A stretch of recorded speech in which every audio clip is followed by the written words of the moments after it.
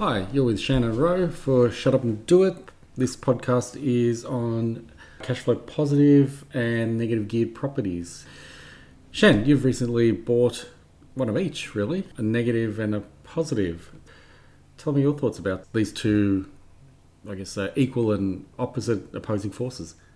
Yeah, well, I'll be quite frank here. This part of it is still an evolving knowledge base for me. It's still something that I'm wrapping my head around and learning. So certainly in this podcast, I'm going to be more of a listener, just taking in more of that information, but I'll definitely throw out some questions as I feel I need to, which will be great for people.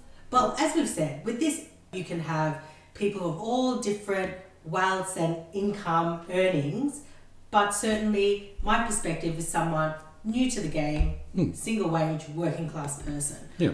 So I think I will listen to your words of wisdom and pipe in if I need. Cool. So for me, I started to buy property like anybody. I looked in the market, seen what was up and coming, and bought. And initially, when I started, I didn't understand positive geared and negative geared. I bought into the same Kool-Aid that everybody else had, where it's like, okay, you get a property, negative gear it, claim it on tax, which I did. And that was great because the tax deduction enabled me to get a bit of a return, so it helped with my tax bracket at that point. Yeah.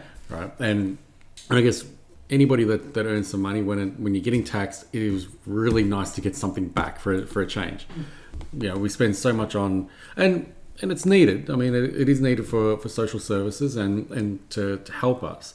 And certainly I like the fact that our taxes do go for something meaningful, but on the same token, I'd like some back.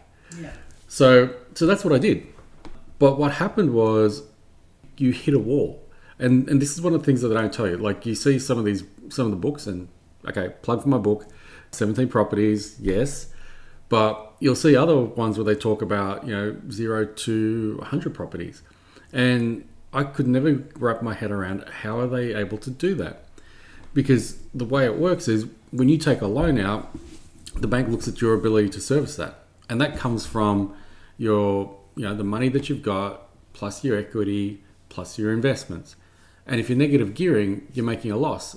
So that's not actually considered income. That's considered a debt, right? So what happens is if you buy like X amount of negative geared properties, at a certain point, the bank will say no more.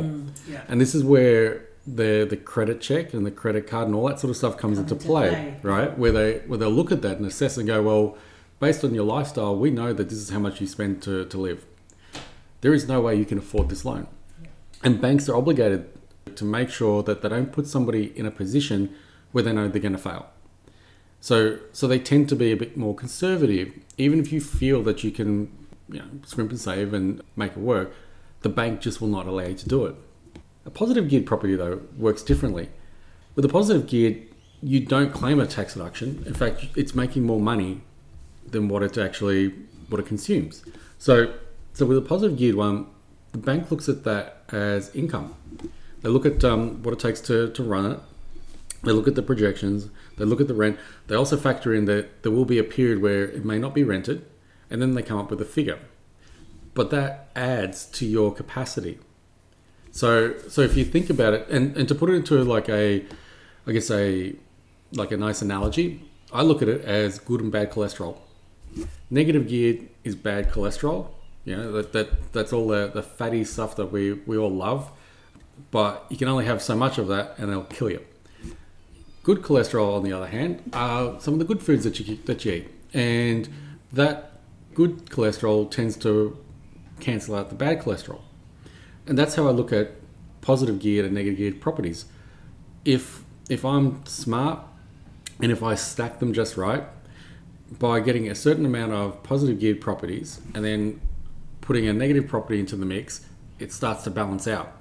And if I do it right, I still have the ability to purchase properties into the future. Typically what I do is I'll try to stack up just enough positive geared properties to then secure a loan for a negative geared, and then I'll buy a negative geared. And then the next few ones will be positive geared. And by doing this, in theory, unless somebody stops me, my ability to secure loans is almost infinite because I've got the income to back it.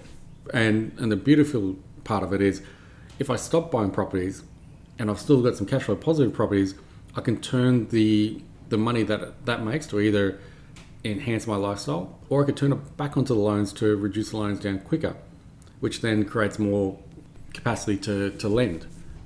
So there have been periods where, I'll sit for 6 months to a year and I won't buy anything.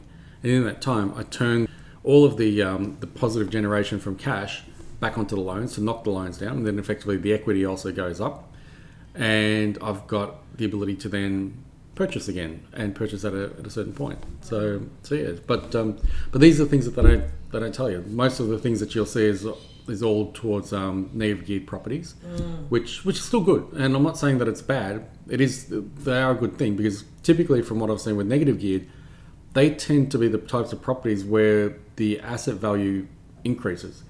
With the positive geared ones, the ones that I've seen, and there are ones out there where you also get like a capital gain, but the ones that I've seen, typically the increase isn't as rapid over time, but not as quickly as a negative geared one.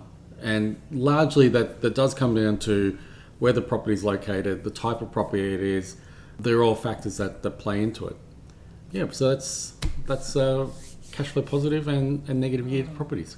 And I think, just like in any of the podcasts, doing your research, calculating risk, puts you in good stead to move forward. Absolutely. And like I said, I will never tell somebody what to do. These are all my experiences and now Shan's experience, because now she's now starting to dip her toe in the pond of positive geared as well. Yes. And understand how both of these things work. The balancing out. Yeah. Shut up and do it. Yeah. All right, guys. Well, thank you for listening. Hopefully this one is actually one of the ones that I love all of our podcasts, but if you look at one podcast out of all of them, I hope this is the one that you're listening to. So once again, from Shan and me, thank you, and shut up and do it.